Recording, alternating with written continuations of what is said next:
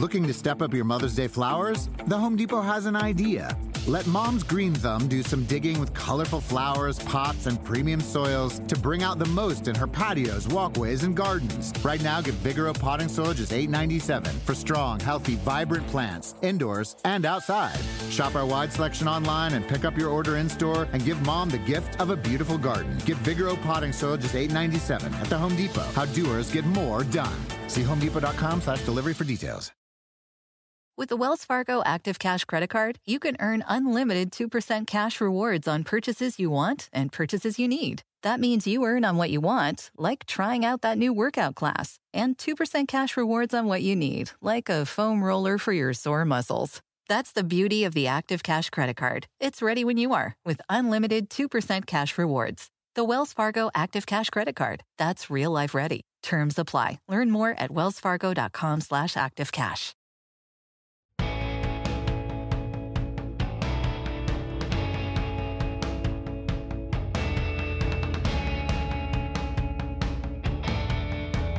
Welcome to the Peter King Podcast. Man, do we have a lot to talk about coming out of Week 10 of the National Football League season. It's almost like my really fun trip to Munich is a little bit of an afterthought after Sunday and Monday in the National Football League. But that's what happens. The latest news overtakes what you think at the time is going to be really big news. But I'm glad to be joined as usual by my NBC partner, Myles Simmons. And Myles, you're sitting there just watching an incredibly eventful 2 days, the last couple days in the NFL. And I'll just ask you first some overall thoughts on what we saw this weekend. Well, it's been nonstop here in Pacific time, basically from 6:30 a.m. And then, of course, I get up early and do PFT Live with Mike Florio. So that's another early start on Monday. And then the big game on Monday night. So, yeah, it's been a lot that's gone on. Obviously, you know, with you, Peter, over there in Munich, seeing that game. And I'm still perplexed by the fact that crowd in Germany was singing West Virginia, Mountain Mama, Take Me Home, Country Roads. And it seemed like everybody knew every single word of that song. That was wild to me. I mean, I'm still kind of waking up over here and got wild Sunday morning brain. And I'm watching that. I'm like, where is this game actually coming from? That was crazy, man. Yeah. That's probably the craziest thing of the weekend. It was crazy. It was it. And we're going to get into that in the second half. Let me give you a rundown of what we have. We're going to be joined by Paul Allen, the longtime play-by-play voice of the Minnesota Vikings, about that crazy, wild, bizarre end of game and overtime in the Minnesota Buffalo game, obviously in Orchard Park, New York. The Vikings win, stamp themselves as something more than just NFC North runaway champs this year. It looks like they're going to have a real say in who goes to the goes to the Super Bowl from the NFC. So we'll talk to Paul Allen.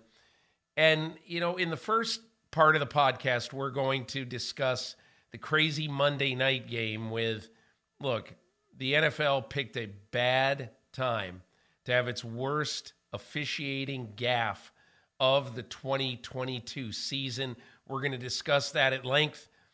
And we're going to hear from my friend Merrill Reese, the play-by-play voice of the Eagles for the last 1,000 years.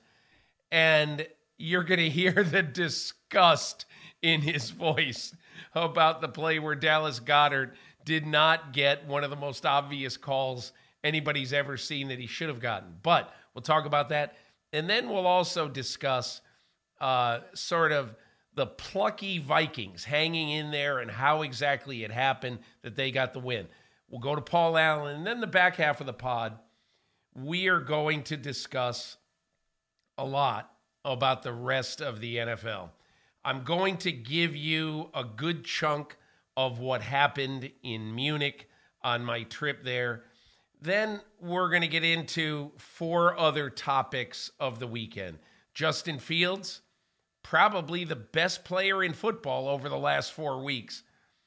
Josh Allen, he needs to take the plays that are there and not try to invent very big ones. We'll talk about him. We'll talk about my conversation with Jeff Saturday, the new coach of the Colts, and what exactly happened in Las Vegas, and also the furor surrounding Jeff Saturday, which is still out there, is not going away. We'll get Myles' thoughts on that. And my belief of the Achilles heel that just might doom the Dallas Cowboys season. We'll get to all that in the back end. But Myles, let's start with Monday Night Football. And I must admit that I was asleep at 7:45 Eastern time. I knew nothing until I woke up at about 4:45 Eastern time, looked at my phone and said, how in the world did the Washington Commanders go into Philly and win this game? So I watched the highlights, read a lot about it, and I wrote to some friends at WIP in Philadelphia and said, can you please send us the outraged Merrill Reese, because I had heard a clip of it. Send me the outraged Merrill Reese, please. I'd love to use it on the podcast today. So with our thanks to WIP and to Merrill Reese, we're going to play a clip of what happened. And let me set this up first, okay? As you probably know, at the time, the Philadelphia Eagles were trailing Washington 23-21. We're in the middle of the fourth quarter, about 9 minutes to go in the game. And the Eagles have a 1st and 10 at their own 31. And Jalen Hurts throws a pass to Dallas Goedert over the middle of the field. And I'm going to let you hear what comes next from Merrill Reese, the longtime play-by-play voice of the Philadelphia Eagles. Hurts takes the snap. He swings it out on the far side of the field, and running hard up to the 35 is Goedert. Now Washington running with the football. Are they saying it's a fumble? They're running it into the end zone, and the officials are calling it a fumble. It's a touchdown. There is a face mask. He was pulled down by the face mask. How can they miss that? Yanked down by the face mask, and the ball came loose. That should be 15 yards. Because the call was completely missed. That is a disgrace. That is a disgrace. He was yanked down by the face mask, causing the fumble. The officials ought to be ashamed of themselves. You know, wow. There's nothing better than hometown announcers being outraged. Because look, we're watching it at home on TV. Well, I wasn't, but you were. You know, you don't care who wins or loses. I don't care who wins or loses these games. But Merrill Reese, he really cares. And so I think that just gives you some example of what it was like inside Lincoln Financial Field on Monday night. Because, and I heard a couple of these clips too, those fans did not let the officiating crew get away with that. They were absolutely cascaded with boos for a good part of the rest of the game. But Myles, aside from saying how can there not be an official in position, either the two judges that are on either side of the line of scrimmage, 53 yards apart, one on the near side, one on the far side, as well as the umpire who is in the backfield and the referee who is in the backfield, one of those four officials had to have, and again, obviously they didn't. I'm not accusing them of purposely missing the call, but they missed this call. There should have been one of four sets of eyes should have been able to see that. And in real time, Myles, it was hard to see at first, but then on the replay, it was obvious. Your thoughts on that non-call? Well, I mean, it really, truly, obviously affected the game, right? I mean, especially in that particular situation. And the simple fact was the Eagles had not been able to really get anything going offensively throughout that second half. And really, after they had scored in the first half, I mean, it just was not something where they could get anything really positive going offensively. And so you're starting to see that. And then you have this really huge turnover. And the fact is, when you miss that call, it changes the outcome of the game, because instead of the Eagles getting 15 extra yards, they go back and then they don't have the football anymore. Right. So I don't like it when we see calls that either are made or aren't made, and then they truly affect the outcome of the game. And that's one of those where that really clearly happened. So I totally understand the disgust that comes from the home radio booth there, because it's deserved. You know, there's one other call I want to ask you about, and I think, Myles, and by the way, before we get off that, I just want to say that Joey Sly was a gigantic part of this win for Washington. Huge. I mean, you're on the road, you're kicking on a strange field. You make 58 and 55-yard field goals in a game that really was a 5-point game, obviously until the meaningless play at the end, except maybe to bettors. And I don't really know if it was meaningful to bettors or not, but I'm just saying that last touchdown at the gun had no relevance in the game.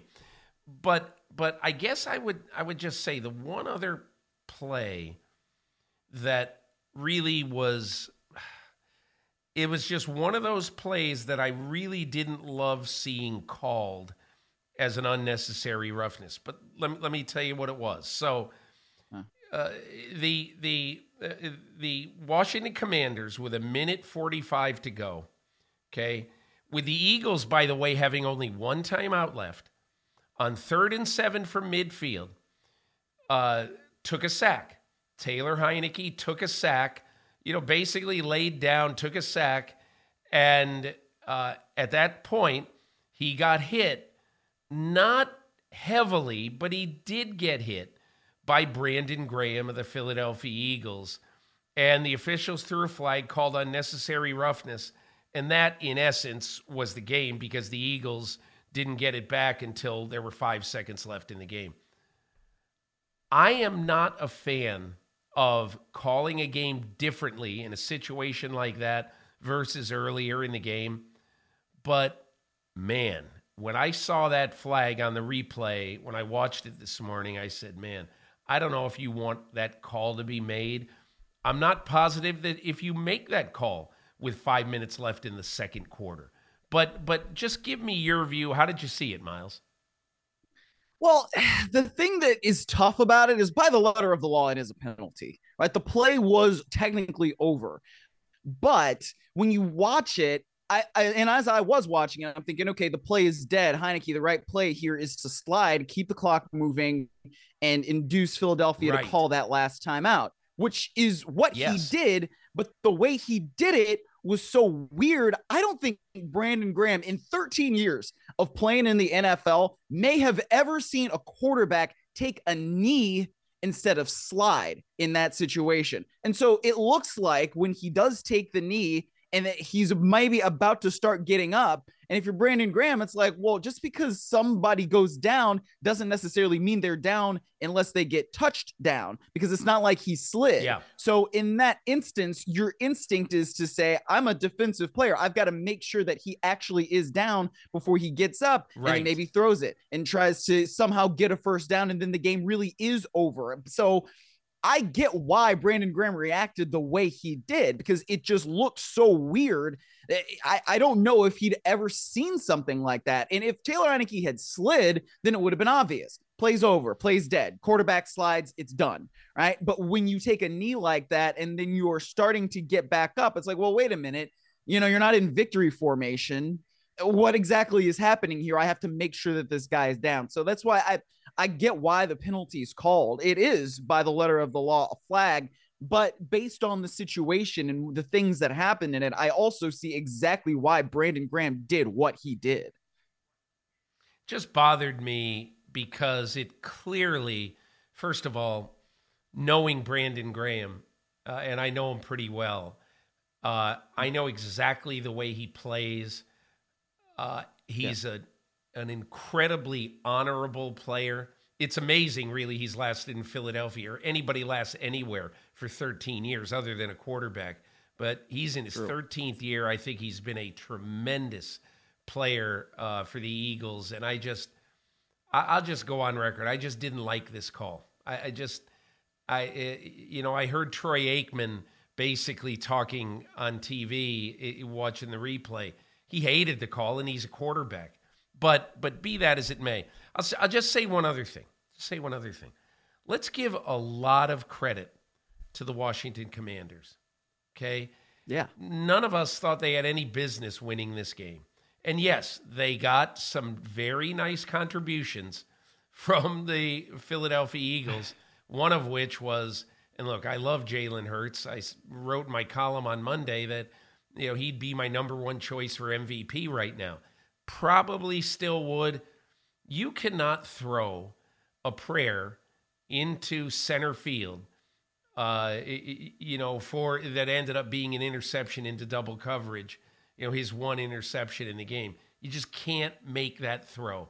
I'm sure he's going to be sick if he hasn't already watched it, but when he watches the tape, he'll be sick. That's a huge mistake on his part. But be all that as it may, the Washington Commanders, their quarterback, Taylor Heineke, who I don't know that Ron Rivera has a choice now. That whenever Carson Wentz gets ready to play again, and he'll be ready soon, whenever he gets ready to play again, I'm playing Taylor Heineke. I mean, I don't know how you're not playing him, especially after last night. But I just give a lot of credit to a team that, hey, we were shoveling dirt on a month ago, and now they're 5-5. They've played well in the last 3 weeks, and they're 5-5. And who knows what this crazy season brings? But after you knock off an 8-0 team on the road in prime time, I just say this season's not over for the Washington Commanders. Even though they're in a division with 3 very good teams, who knows? We say the same thing about the AFC East.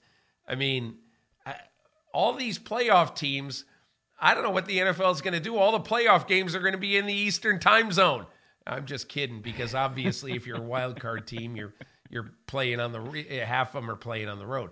Anyway, yeah. I don't know about you, but I kind of applaud Washington after that game.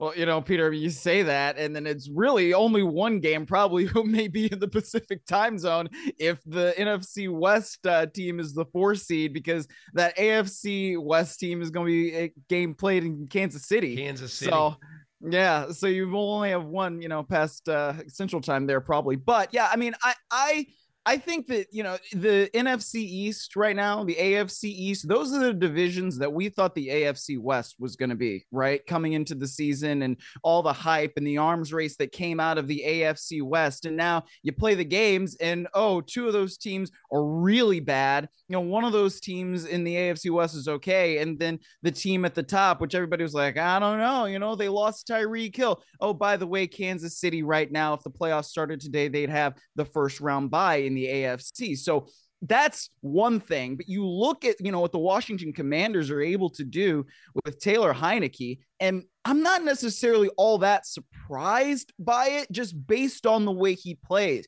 Terry McLaurin was on with Scott Van Pelt after that game last night, and he was talking about, the grittiness, kind of, that just toughness, that I'm not going to give this up mentality that Taylor Heineke plays with. And he wasn't saying anything bad about Carson Wentz. It was mostly just the praise for the quarterback that he'd been playing the last few games with. But I think that there is something there where Washington has been playing a lot differently with Taylor Heineke than they were with Carson Wentz. And I think you're right. I mean, I don't know that Ron Rivera has much of a choice here. I didn't think that the Commanders were going to be able to go on a run like this. They were very, very close to beating the Minnesota Vikings last week. So if you have a team now that is 5-5, they're still in the thick of it. I don't know why you wouldn't stick with Taylor Heineke the way that he is playing. I just don't know why you wouldn't do it. He has definitely given that team a spark. We're going to spend just 2 minutes on the Buffalo-Minnesota game, and then I'm going to get to Paul Allen, the play-by-play voice of the Vikings. But Myles, here's my one point, and just for people, we're not going to give this short shrift, because we're both going to talk about the Buffalo Bills in the back half of the pod. But Myles, the one thing that I think this game did, obviously, it stamped Justin Jefferson as having made one of the all-time catches, a catch that I think will go down in history as better than his former LSU alum buddy, Odell Beckham, made, I think, in 2015. It'll go down better than Beckham's because he had competition for the ball. He had a safety behind him who had both hands on the ball. So not only did he have to make that catch while going down to earth and surviving the ground, but he also had to steal it from the safety who was behind him. But we'll get to that. Myles, to me, this was a sea change football game for the Minnesota Vikings because I believe that, as Mike Florio tweeted during the game, hey, look, the Vikings can beat a lot of good teams and they can beat a lot of bad teams, but they can't really beat the great teams. That's what everybody thought. And then all of a sudden, 2 hours later, they're walking off the field in Orchard Park having beaten what I think is going to prove to be a great team. I think the Buffalo Bills are one of the best teams in football. But what do you take away from the Minnesota Vikings going into Orchard Park and in one of the craziest games we've ever seen? And unfortunately, I didn't see much of it because I was in Munich. But what do you take away from that game about the Minnesota Vikings? Well, I think the Vikings, we have to now consider them as being among the big boys, and I think that part of the reason why we didn't was because they lost to the Philadelphia Eagles earlier this season in a game that everybody saw on Monday Night Football. And it's like, okay, well, their record is what their record is. They only have one loss. And yes, it was to the Eagles. But when we saw them play the Eagles, it wasn't really that competitive. So now you get further along in the season. And when you have that and you have a string of wins that you've put together, it changes your mentality, right? And Kevin O'Connell is still a first-year head coach. So he's still figuring things out as he goes along. How do people make plays? What are the best things that I can call in the game? How does my defense react to certain situations, right? And everybody starts to know those things. And that win that they got over the Washington Commanders was huge in telling them that they, you know what, even when it looks like we might be out of it, we have the ability to come back. So they already had that belief established. So they can go on the sideline and they can be like, hey guys, we've been here before. We know how to figure things out. And then when you have an elite receiver like Justin Jefferson, where, Kirk Cousins is, you pointed out in the column, your column, Peter, this week, saying, hey, man, I might just throw this up to you, Justin. It's fourth down and it's a really long way. I know you're really good. You're down there somewhere. I'm just going to throw it up. And then he catches it in the way that he catches it. Yeah. Like, it's crazy. That's craziness. And that's the kind of thing where you start to believe, all right, things may work out for us here, and even when it looks dire, when you don't get the touchdown on 4th and goal at the goal line, you still have a chance, and they show that, and they keep playing and they keep playing and they keep playing. They keep playing into overtime. They have to make the defensive plays. All of that stuff just continues to give you more confidence and belief in what it is that you're doing and what it is that your coaches are preaching. And that's really important too, when you have a new staff and guys that are trying to make sure that they can get themselves, to that elite level where they can compete for a Super Bowl. And right now, I don't see any reason why we shouldn't think of the Eagles and Minnesota as the top two teams in the NFC. And then, you got Kansas City. And yeah, the Bills are probably one of the top teams in the AFC. But right now, based on record and based on the standings, that's not quite where they are. So I agree with what you said, especially, and I'm going to get into this with Paul Allen, especially that catch and what Justin Jefferson told me after the game. We're going to get into that. Let's go to my conversation with Paul Allen. I've really got a lot of respect for Paul Allen.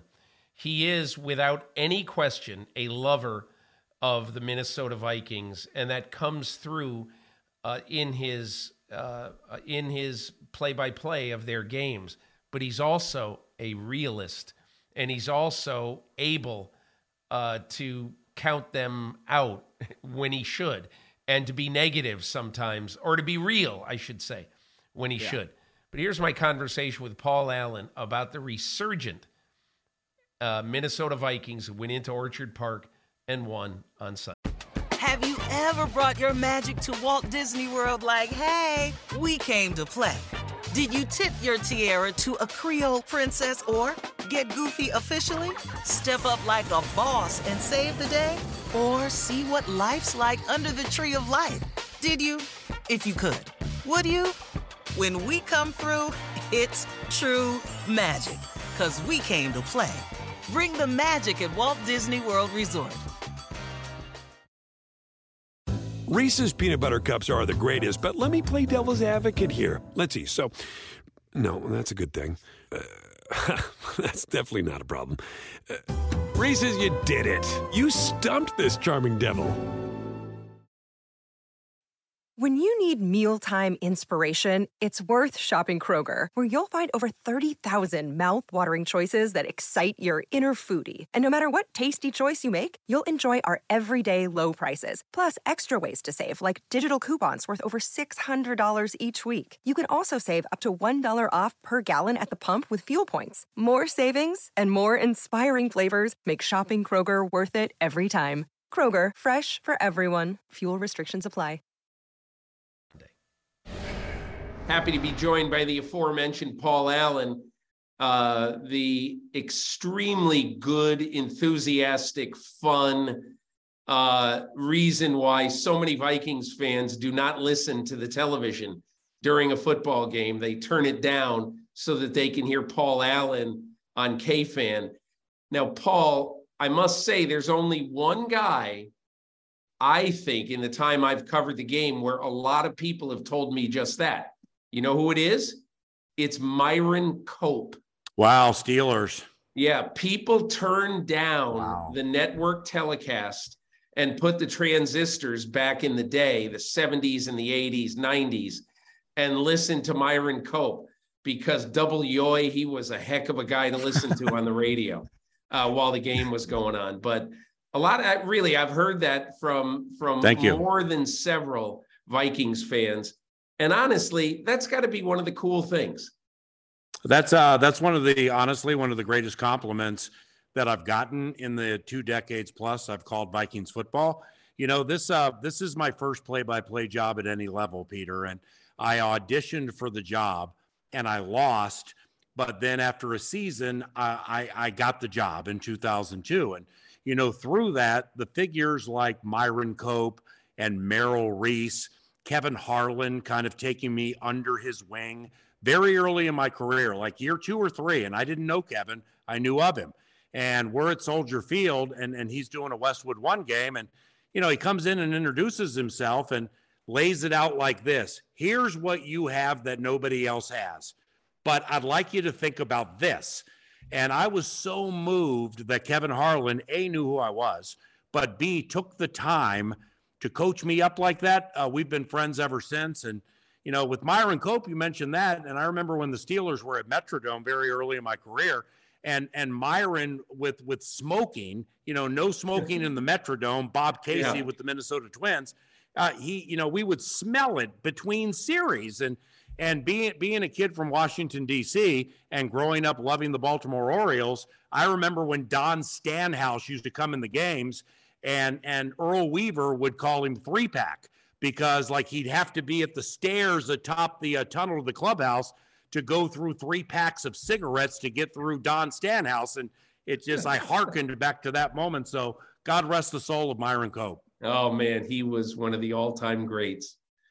A little known fact in Peter King history is that my wife, when she was before she was my wife, when she was a news desk intern at the Pittsburgh Post-Gazette, they sent her in, I think it was 1977, during the football season, to do a story on Myron Cope. Hey, go do a story on Myron Cope. He's got this funny new gimmick that he's raising money with.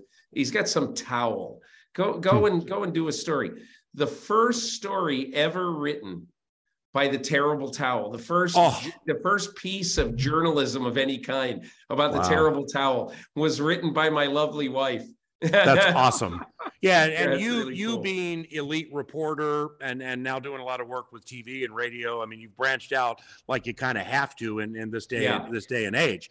You know, you really have a deeply rooted love for good stories like that. Kind of like with your most recent piece that I was informed about when you were over in Munich for Brady against Pete Carroll, and to learn how popular badminton is in Denmark and that part of the world, where here we are in this fishbowl thinking the shield and the image, and here in Minnesota, football always wins. I mean, 70% of the TVs are on Vikings games. Our radio ratings are massive during games. But then it's a reality check when you recognize it's not the only thing in the world, and badminton is markedly more popular than I ran into a reporter. There were 22 countries covering the game and the festivities all weekend, 22 different countries. Serbia, Slovakia, Spain. Anyway, so I met this guy from Denmark, and I said, how popular is the NFL in Denmark? And he goes, it's got its following. It's not team handball or badminton, but it's got its following. And then I said to him, do people there know who Tom Brady is? And he goes, my girlfriend does. Wow, of course she does. He's chiseled and beautiful. Yeah. Wow, what a great nugget. Hey, all right. So, Paul, you've got to tell me, you're in Orchard Park, New York on a cold November afternoon, and this is a game that, by all measure, I think the vast majority of fans thought the Vikings were going to lose. We're late in the third quarter. Tyler Bass kicks a field goal to make it 27-10 Buffalo. And hey, it's just another game that the Minnesota Vikings are not going to prove that they belong with the big boys. Right. What was going through your mind as the game was slipping away there late in the third quarter? Well, my mind has had to change, because we can go all the way back to, we blow out Green Bay week 1. Then we play Monday Night Football against Philadelphia, and they handle us. Game evened out in the second half, but, I mean, the Vikings kind of got killed in that game, and Cousins threw 3 interceptions, and everybody got to see it. So in a prisoner of moment society, that's going to be the lasting impression. The next game, we're at home against Detroit. We're down 14 in the second half. And I've been in games at US Bank Stadium where it gets super quiet, we're losing to a bad team, and we don't win the game. When they came back and won that game, the place erupted, and in essence, not only blew the metaphorical roof off US Bank Stadium, kind of blew the top off the culture of how we have to think about this team. So ever since, moving forward, no matter who we've played, if you lay it out to me like this, you're down 17 points to Josh Allen in the second half at Buffalo against a defense that gives up 14.8 points per game, number 1 in the NFL. Other than that, Miss Lincoln, how was the play? Well, you can share that with me, but now anything's possible with this team, and they just continue to show it. The crazy thing, and I won't go through the play-by-play, but basically you get within 27-23. We're now inside the 2-minute warning. Yeah. And there's a long pass downfield.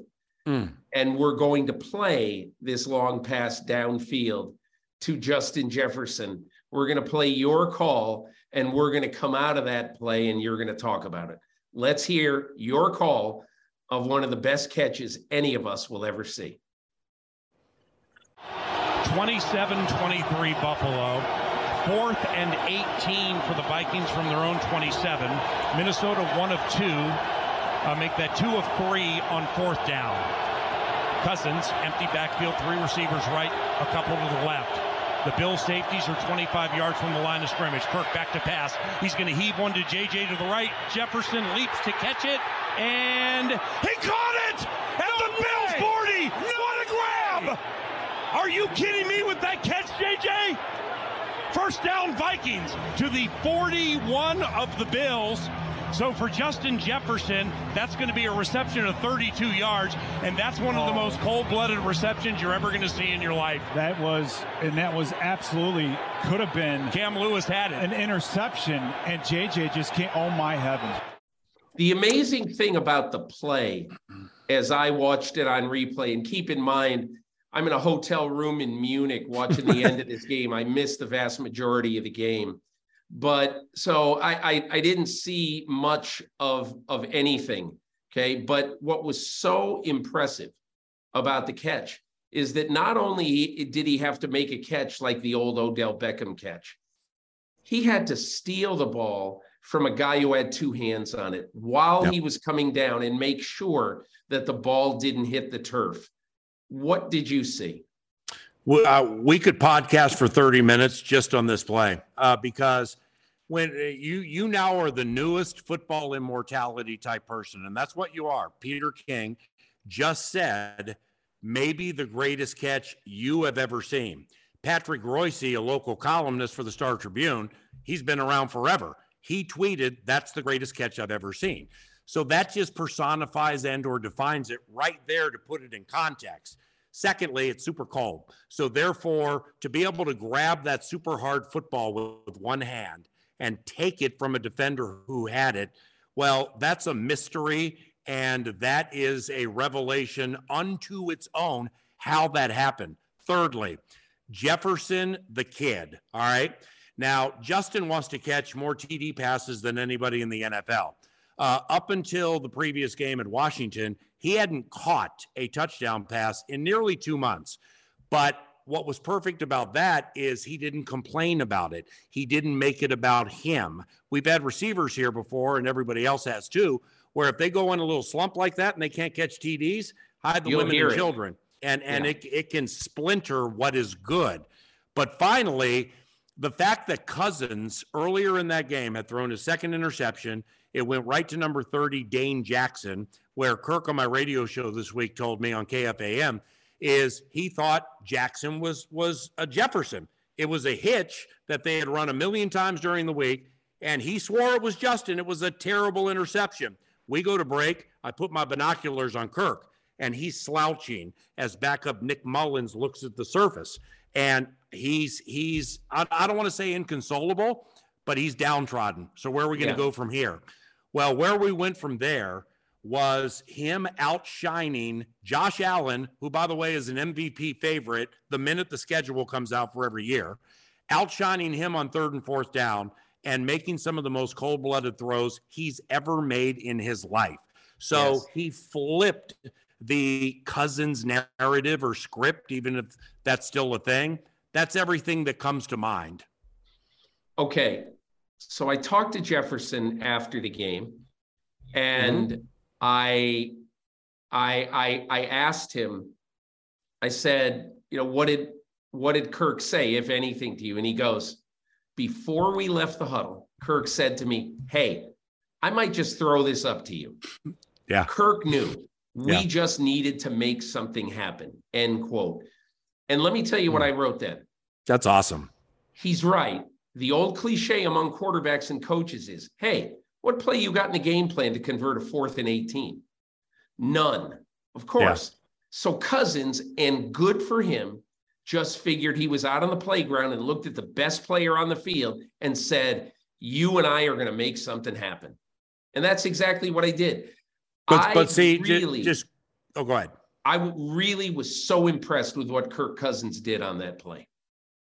Okay, well, I believe, Peter, there's serendipity from it, too. The serendipity would be a positive transpiring from a situation. The negative, you don't really want to be in 4th and 18 and the whole thing on the line, and now we're in the street. You know, we're drawing things up, and it happens to work.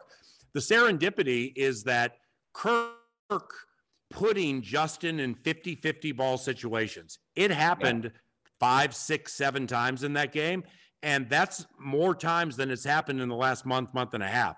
So I believe another layer to this redo here with talent.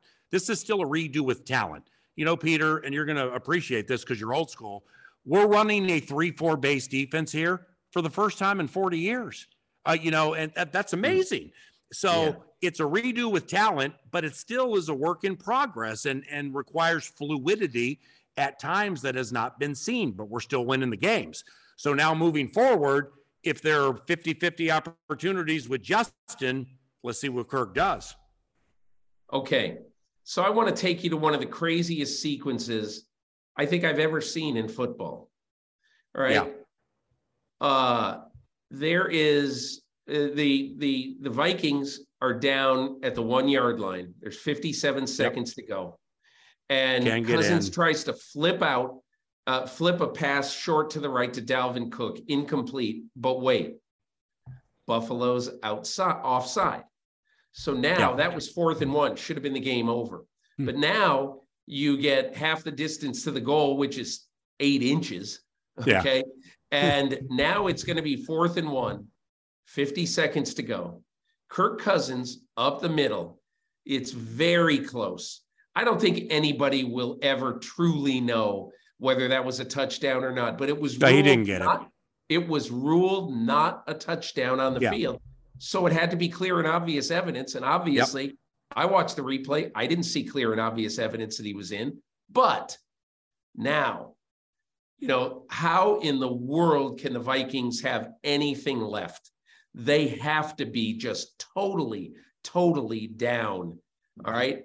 And now we are going to go to your second call.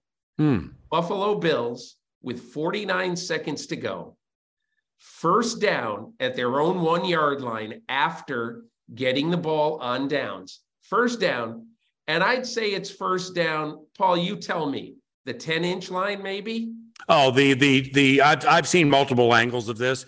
The nose of the ball was as close to the goal stripe as it possibly could have been. Yeah. Okay. So here we are.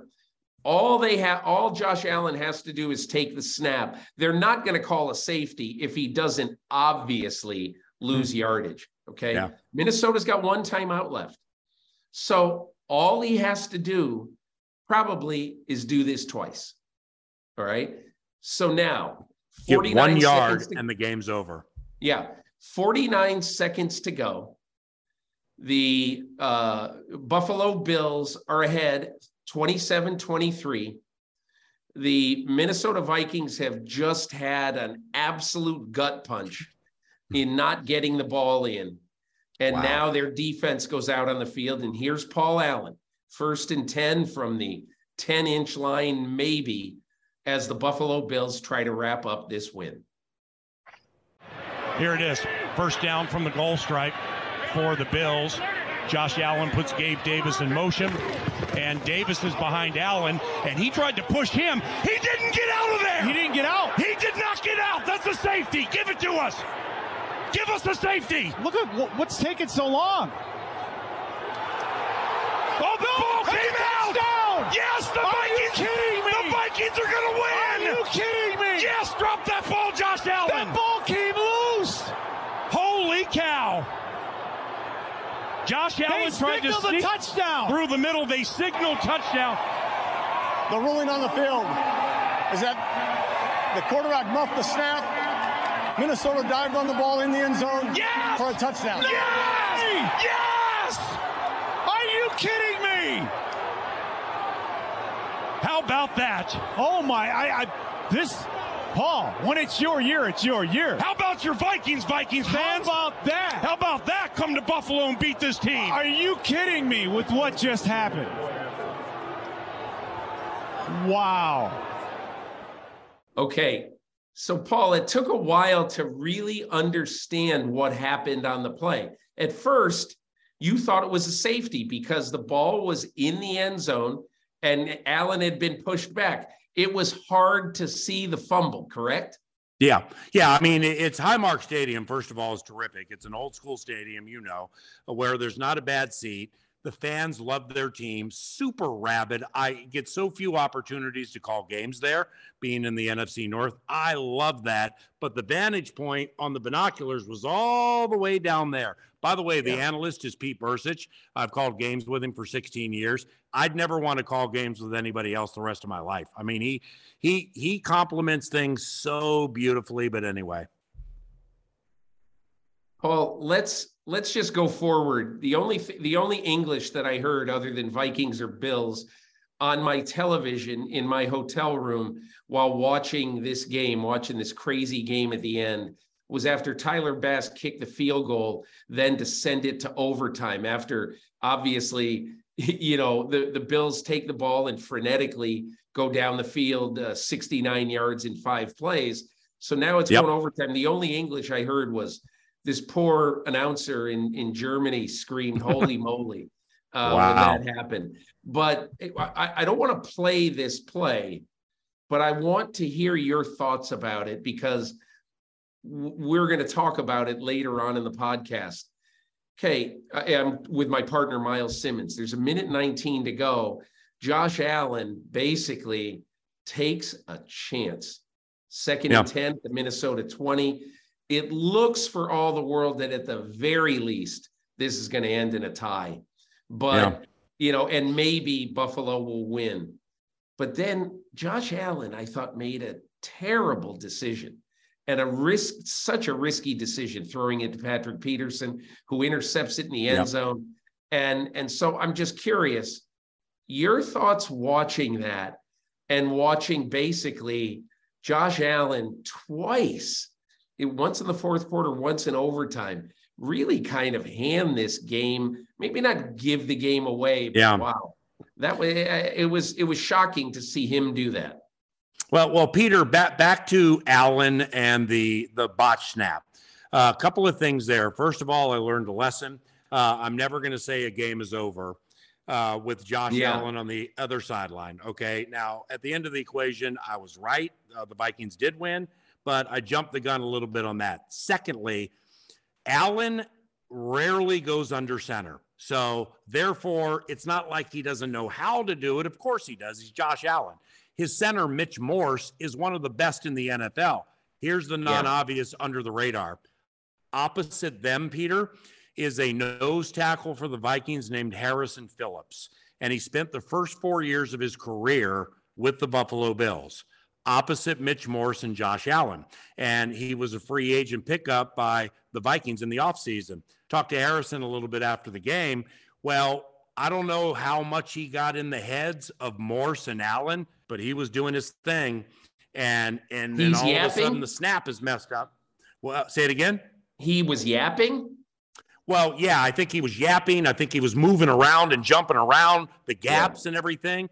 And but Harrison, having played with those guys the first 4 years of his career, I think that mattered on the play. And I know Harrison thinks it mattered.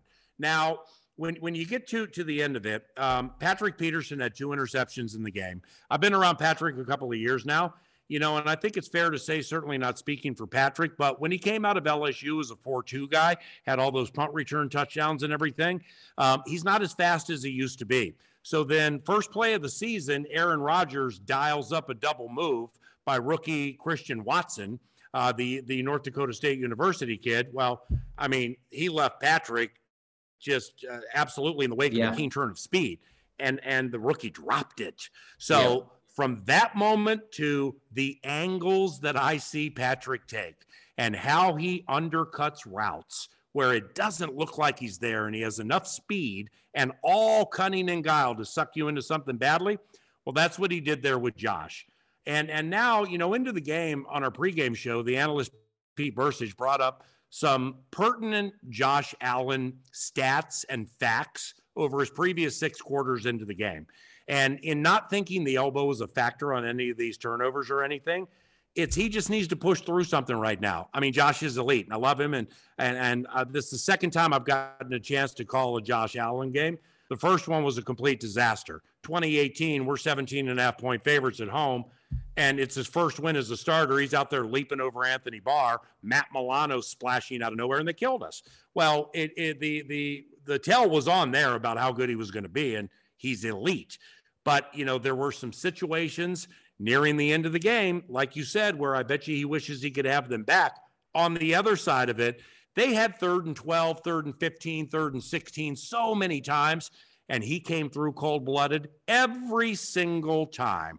So that plays into the quirky nature of the game, which finally, Peter, you mentioned the timing in overtime. Well, that's because we won the toss and took the ball knowing we were going to go into a 15 to 25 mile per hour wind, which was pertinent during the game. Well, the Vikings ate up so much time on that possession, settling with a field goal by Greg Joseph. It kind of forced Buffalo to do some different things to get down the field. That plays into it too. Paul, last question for you. Tell me, what is the more emotional game for you, and do you think for Vikings fans? The 2009 NFC Championship game where Brett Favre threw the harebrained interception across his body and the Saints go on to win and go to the Super Bowl, or this game, which is one of the great games in the history of the NFL, at least in the history of the regular season. And I wonder, you walk out of the stadium, you're absolutely totally deflated for the first one, you're walking on air for the second one. Which game do you think is the more emotional verdict? It's 09. It's not even close. I get asked a fair amount, do you have a most memorable game? In the middle there, Peter, was the Minneapolis Miracle, which I've known you 15, 16, 17 years through my radio show in the Combine. And you're like clockwork, man. I mean, we get beat in New Orleans. 15 minutes after the game, you had heard the call. You called me, and we chatted about it. Minneapolis Miracle, we walk off on the Saints. I'm in the locker room. My head's spinning. There's Peter King. All you said was, what'd you say in the call? And then we went on and did a podcast or something like that. And then now this. So I thank you very much for that and paying attention like that. The Minneapolis Miracle, that was such a joyous moment. But the 2009 season with Brett Favre, I have so much reverence for that because of his iconic status. And I think I might have had 20, 25 minutes of conversation with him the entire year. I was just a little moved by Brett Favre being on our team. And we run up 525 yards of offense. We give the ball away 5 times and we lose. And it's the only time after a game where I've cried because I see Brett Favre hugging Percy Harvin, Sidney Rice, and Adrian Peterson, and they're crying, not like shoulders up wailing, but they're crying. And then I got the confidence up to walk to Brett and say, in my X amount of years of calling football games for this team, you're the greatest football player I've ever come across in my life. And I really hope you come back next year. And then when he put his arm around me, that's when I cried. So that right there, that trumps everything. The whole season trumps everything. This was a regular season game. We were underdogs. I'm not one, and I know the players and coaches here really couldn't care less about what the national fan base or media thinks of the 8-1 Minnesota Vikings, because I know what's happening here. And being old school like you, and I'm an old dog that likes new tricks. I heard so many things coming into the season with the regime flip, and much of them were ballyhooed. And with, for everything that was said, so many things in life and or sports live up to the hype, prize fights, games, anything. Well, this is living up to the hype. It really is. A lot of the things that they're doing around here, from the way they treat the practice squad to make them feel included, to the sports performance and conditioning and training. The longer the game, the stronger we get every single week. I'm not kidding you. Just to the childlike love that Justin Jefferson, Kirk Cousins, Dalvin Cook, Zadarius Smith, the announcer, the childlike love everybody has for each other. I've never seen anything like it in my career. You know Kirk Cousins as well, if not better than me. That's the last guy in the world to be on a plane wearing chains with no shirt on. And he doesn't want the attention to come to him.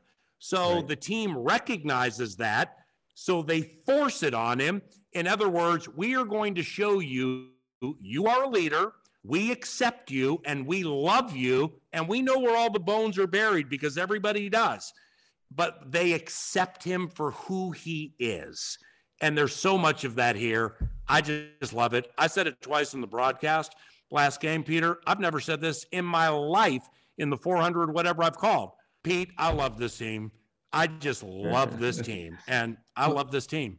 It comes through, Paul, in everything you do. Hey, listen, thank you so much for joining me this week.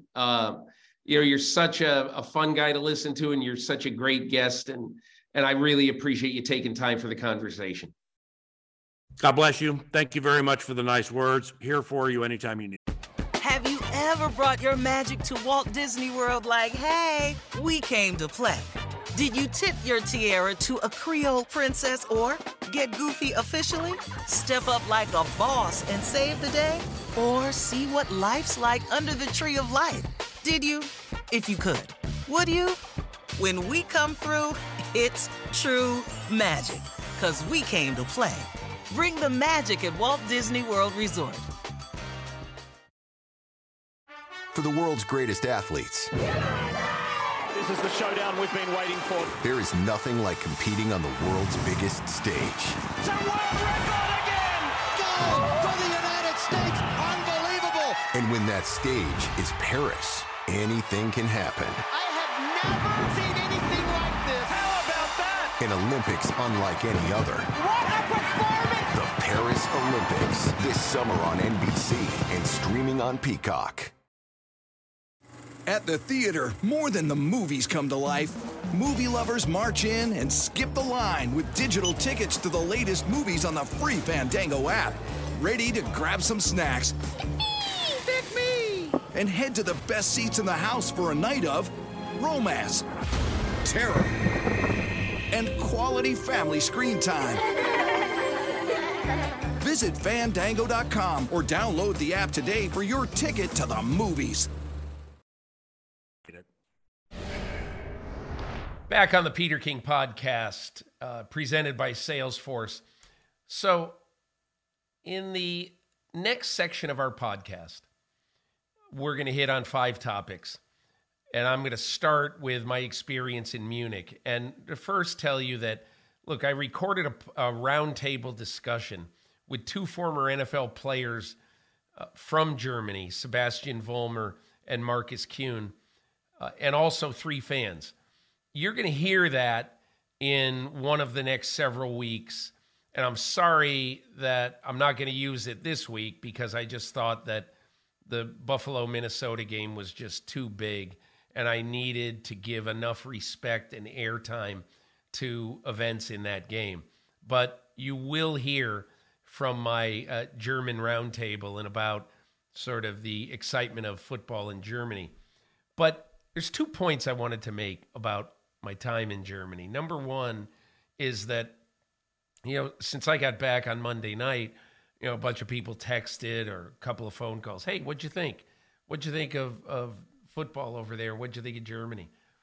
And, and I said the same thing. I said, in many ways, Pete Carroll told me the other day, he said, this feels like a bowl game.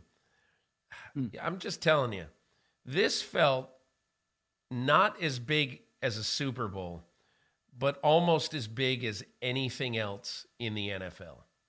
And the reason is, there's a couple of reasons. Number one, this country has been waiting for a real football game for a long, long time. And not only did they get a real football game, they got a good one, a really good one, and the winner was Tom Brady.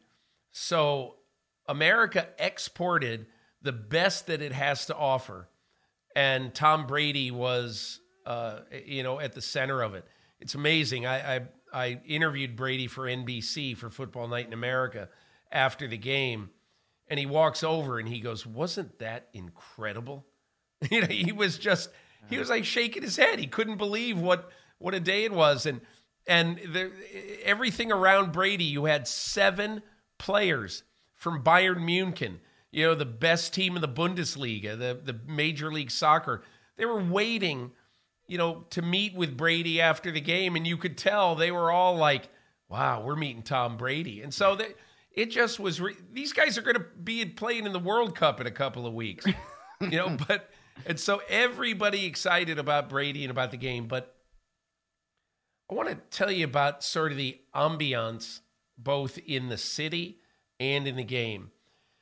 I wrote a little bit about this in my story, and I also talked about it in a little stand-up I did there, but it was absolutely amazing. Standing in a very famous square in Munich called Odeonsplatz, and realizing that, when I was standing there, I was listening to a podcast tour of downtown Munich.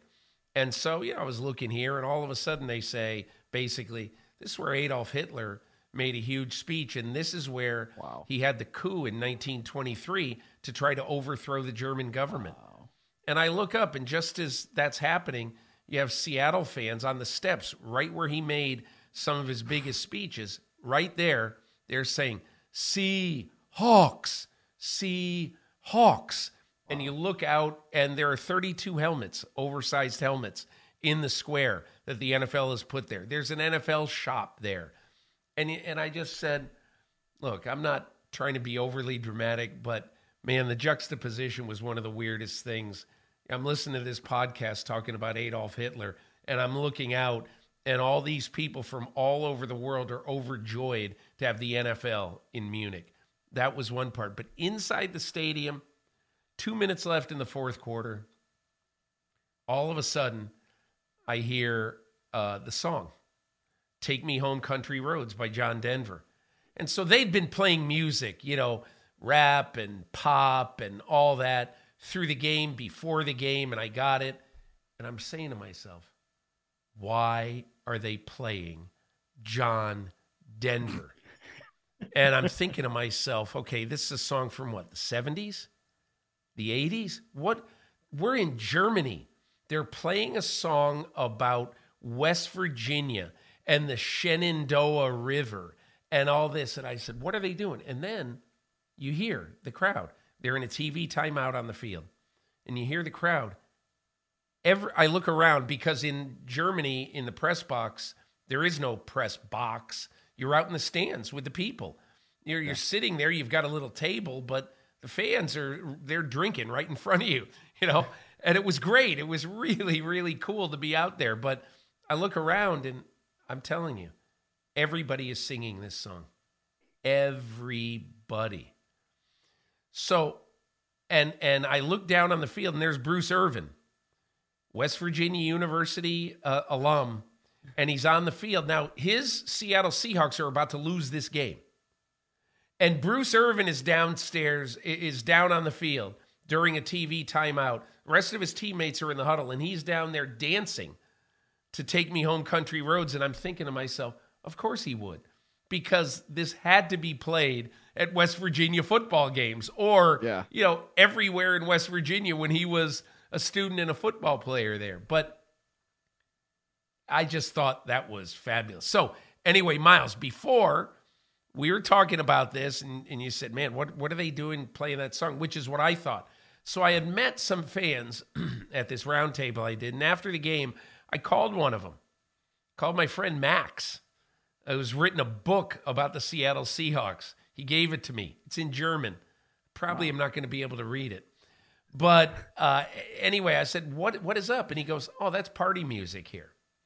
Everybody knows Country Roads. We all know the words by heart because some of these American songs that you hear, like Sweet Caroline was also played. Brady told me it felt like I was at a Red Sox game listening to Sweet Caroline. Yeah. But everything that Max said was, oh yeah, I've known the words of that song forever. And so that, ladies and gentlemen, is why. He goes, yeah, that song is played at weddings. That song is played all the time. And it's a great sing-song song that everybody in Germany knows. So you learn something every day from the Peter King podcast presented by Salesforce. So Myles, I really want to ask you, did you honestly get up at 6:30 in California Sunday morning to watch the game in Germany? I did. I was awake. I think I was up at probably 6:15, but I rolled over, grabbed my remote, turned on the TV, caught the last couple minutes of the pregame show. I was up and I watched all of it. Now, did I also put it on my iPad as I worked out a little bit? Yes, I did. But I got my workout in and I watched all of the games. So it was a good game to watch. I don't really understand why they had to throw a play for 45-year-old Tom Brady. I think that one should be removed from the playbook. Even if you are going to have him out there as a decoy, just let him be a decoy. Yeah, Peter, I'll tell you, that was the first thing I thought when they ran that direct snap to Leonard Fournette was, please do not try to do something off of this where you throw to Tom Brady. And lo and behold, they did it. Remove that from the playbook. Do you want to know the story, Miles? I would love to know the story. People, I didn't write about this, but I know the story. So yes. When that play was called at first, this play was called twice. And on the first play, Byron Leftwich, the offensive coordinator, notices nobody covered Tom Brady. He was just standing out there. So a little bit later, he calls the play, and obviously he tells Leonard Fournette, hey, watch out for Brady. They didn't cover him last time. The only problem is this time Tariq Woolen, candidate for Defensive Rookie of the Year, backpedaled with Brady, was there with Brady. And look, who knows what would have happened if Brady didn't slip and fall. Maybe he would have been able to break it up. I don't know. But on that play, almost you could tell that, when the play was called, he had it in his head. Okay, I'm going to throw the ball to Tom Brady because he's going to be open. And he wasn't open. Ball still gets thrown, so it gets intercepted. But obviously what should have happened is he should have thrown it the first time. They didn't. So that is kind of the story of what happened. But I'll just say one other thing about this football game, okay? And that is that the Tampa Bay Buccaneers have enough to contend. Even though they're only 5-5, I think we all presume they're probably going to win the NFC South. We don't know that, but they're playing well enough. But what I saw on Sunday was the team that Tampa Bay was a year ago, when maybe they weren't as explosive as in their Super Bowl year down the stretch, but they were very competent offensively. And in this game, they finally give the ball to Rachaad White a lot. He rushes for 105 yards. He's a no-name rookie from Arizona State. He gets his shot. But as Brady told me after the game, he goes, it's just a different game when you can have play action and the defense believes it. Believes that you actually might hand it off, and they have to respect when you hand it off. Okay? And so that, to me, is the most interesting thing in a football sense that comes out of it. Not whether Julio Jones can stay healthy. I doubt he can, because he was a factor in this game for Tampa. But it's very, very interesting to note that really the best time all year that Tampa Bay ran the ball, they beat a team that I think most people think is probably better than they are, but they beat them because they could run for 160 yards. Yes, exactly. You have to have at least the threat of a run game in order for play action to be effective. Like Brady said, you have to believe that is possible. So now that the Buccaneers can run the football, that makes them better. And I know Tom Brady is still in great shape and you got pliability and all these different things, but I still don't think that it behooves the Tampa Bay Buccaneers to have him leading the league in attempts.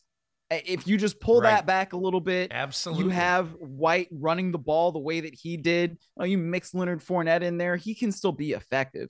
But you have to be able to do those kinds of things in order for the Bucs to be the best version of themselves. And so I like the way that they played that game against the Seattle Seahawks. They can keep that kind of thing going after their bye. Then they should be able to win the NFC South, even though, you had Arthur Smith yesterday actually saying the P word and saying, we're in the playoff chase, so why are we going to switch quarterbacks? I don't know that that's really something that we believe, Arthur Smith. I'm sorry. Well, who knows? They're only one game behind, and even though they don't have the tiebreaker advantage, we'll see. Okay, Miles, we've got 6 minutes left on the pod, and we are going to get to 4 topics, 90 seconds each, and I'm putting you on the clock. Okay. I'm going to introduce a topic. I'm going to give my quick thought, and then I want your thought. Okay, so here we go. Justin Fields, the best player in football over the last month.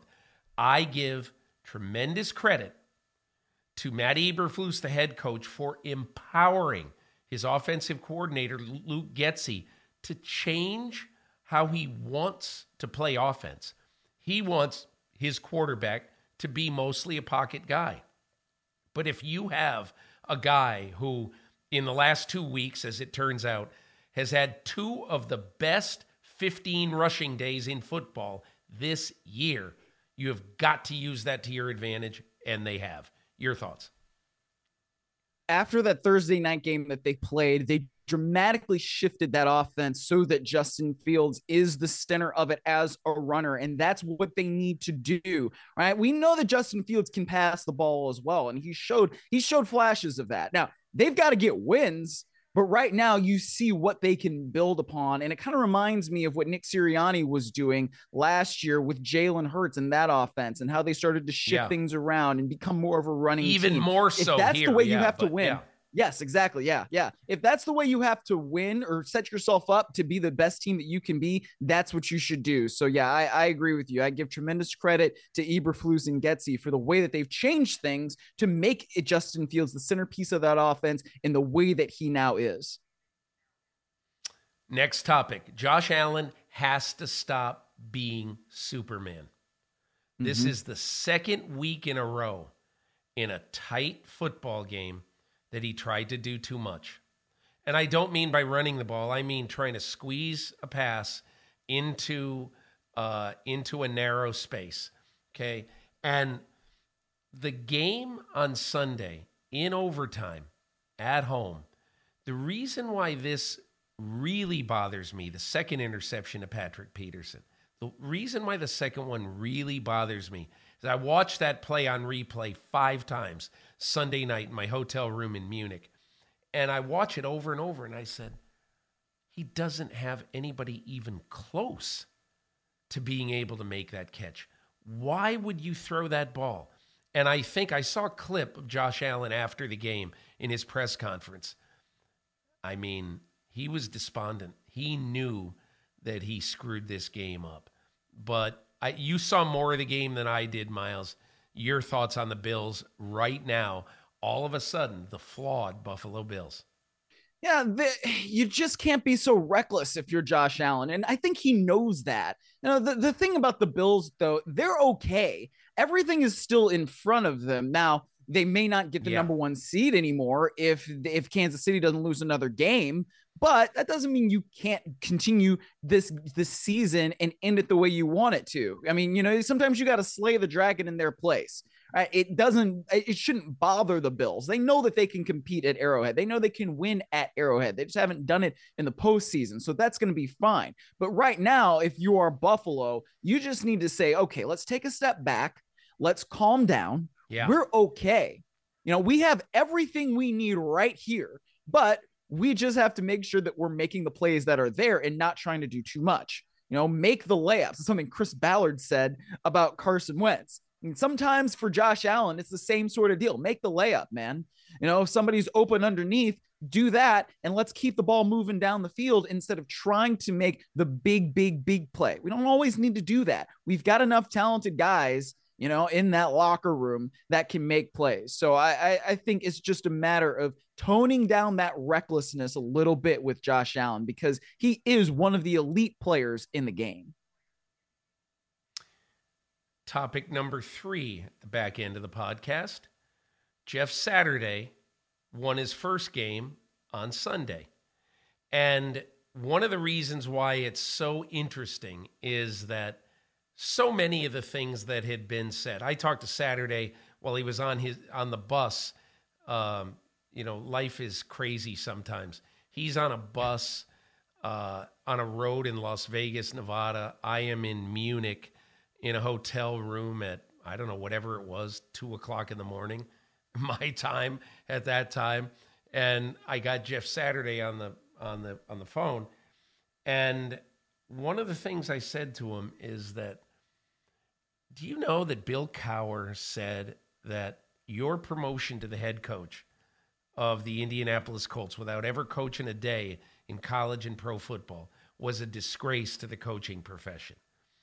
And I asked him for his reaction, and he said, I respect his opinion, but here's the thing. God is my defender. I don't have to defend myself.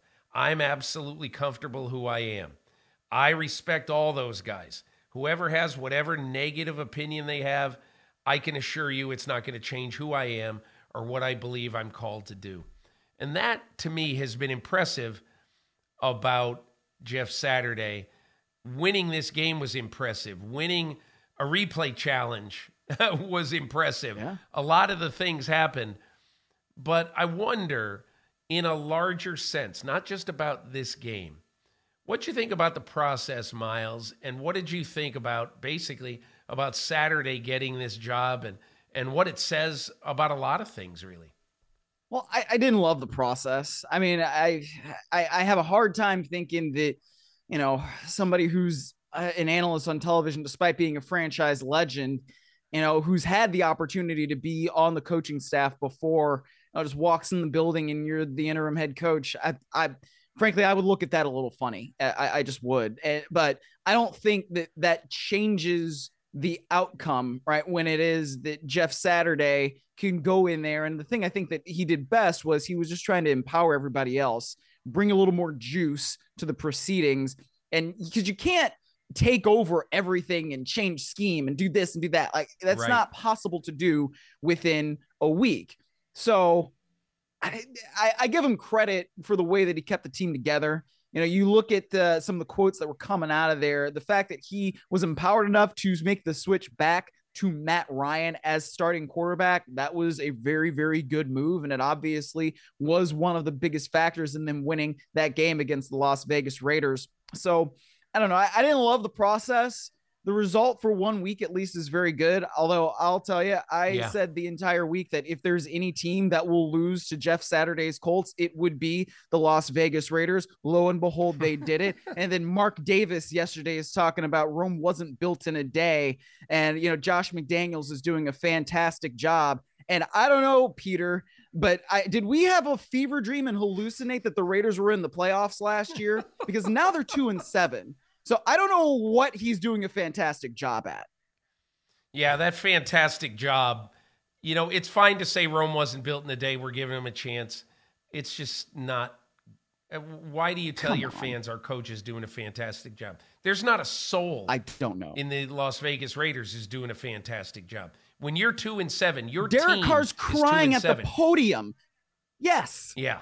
Derek Carr's crying at the podium, and we're talking about, you know, he's doing a fantastic job. What are we talking about? Yeah. Urine is falling from the sky is not rain. All right. Like, give me a break. I don't know. That really bugged me.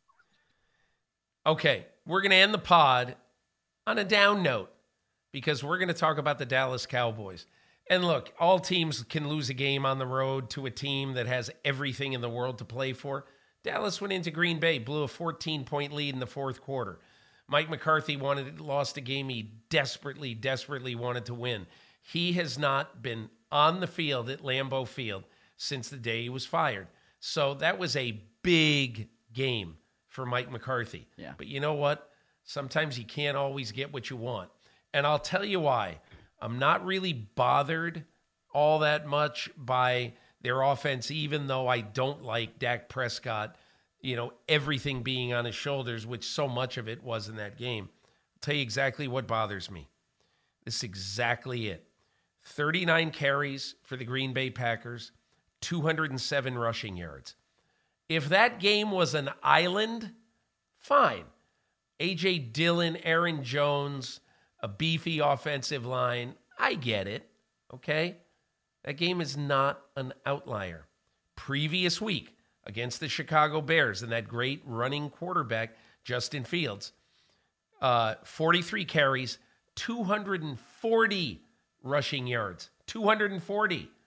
In the last 4 weeks, the Dallas Cowboys have given up 700 rushing yards. And I'm just saying that when you give up 700 rushing yards in 4 weeks and you're giving up 5 yards per rush, the house is on fire and Dan Quinn better have a pretty big fire hose because I heard Dan Quinn talk Monday very confidently about being able to stop the run. With who, Dan? I mean, I assume you're playing your best players. What in the world is going on here? So my whole thing about the Cowboys, I like them. They're a good to very good NFL team, but they are going nowhere in the playoffs until they figure this out. Well, it's also the teams in their division that they've got to worry about, right? I mean, what do the Giants want to do but run the ball right at you with Saquon Barkley? Excellent. You know, how do the Eagles attack teams, right? Yeah, they have Miles Sanders, they have Miles Jalen Sanders, Hurts, Saquon Barkley, and even you're right. Even Washington. You look at Washington. Yeah, they got two tough backs. Yes. Exactly. So you can't stop the run in that division, then that could be a problem for them in not just January football, but also December football. Right. So you have to be able to make that a priority and get that run defense fixed, because it will absolutely down them if they can't stop the run in their division. So the podcast is over now, but I'm going to give one final thought that I thought about when I was high over the Atlantic Ocean on Monday flying back. I just thought to myself, who would have ever thought on draft day 2021 that the Chicago Bears, just a year and a half later, would not trade Justin Fields for Trevor Lawrence? That is one heck of a thought. And that's how we're going to go out of the podcast this week. So in the fascinating world of the National Football League, we've tried to give you a few things to think about in the last 50 minutes or so, probably a little bit longer than that because I got a little windy. But the Peter King Podcast, presented by Salesforce, appreciates you watching, listening to this episode, and we'll be back next week, the week before Thanksgiving. It's already verging on Thanksgiving. And we will give you a good podcast next week to listen to, so while you're sitting in the airport waiting for a flight that you fear will be canceled, you can just cast all your fears and anger and all your issues away, because you will listen to the Peter King Podcast presented by Salesforce with the wisdom of Myles Simmons and Peter King. So we'll see you next week.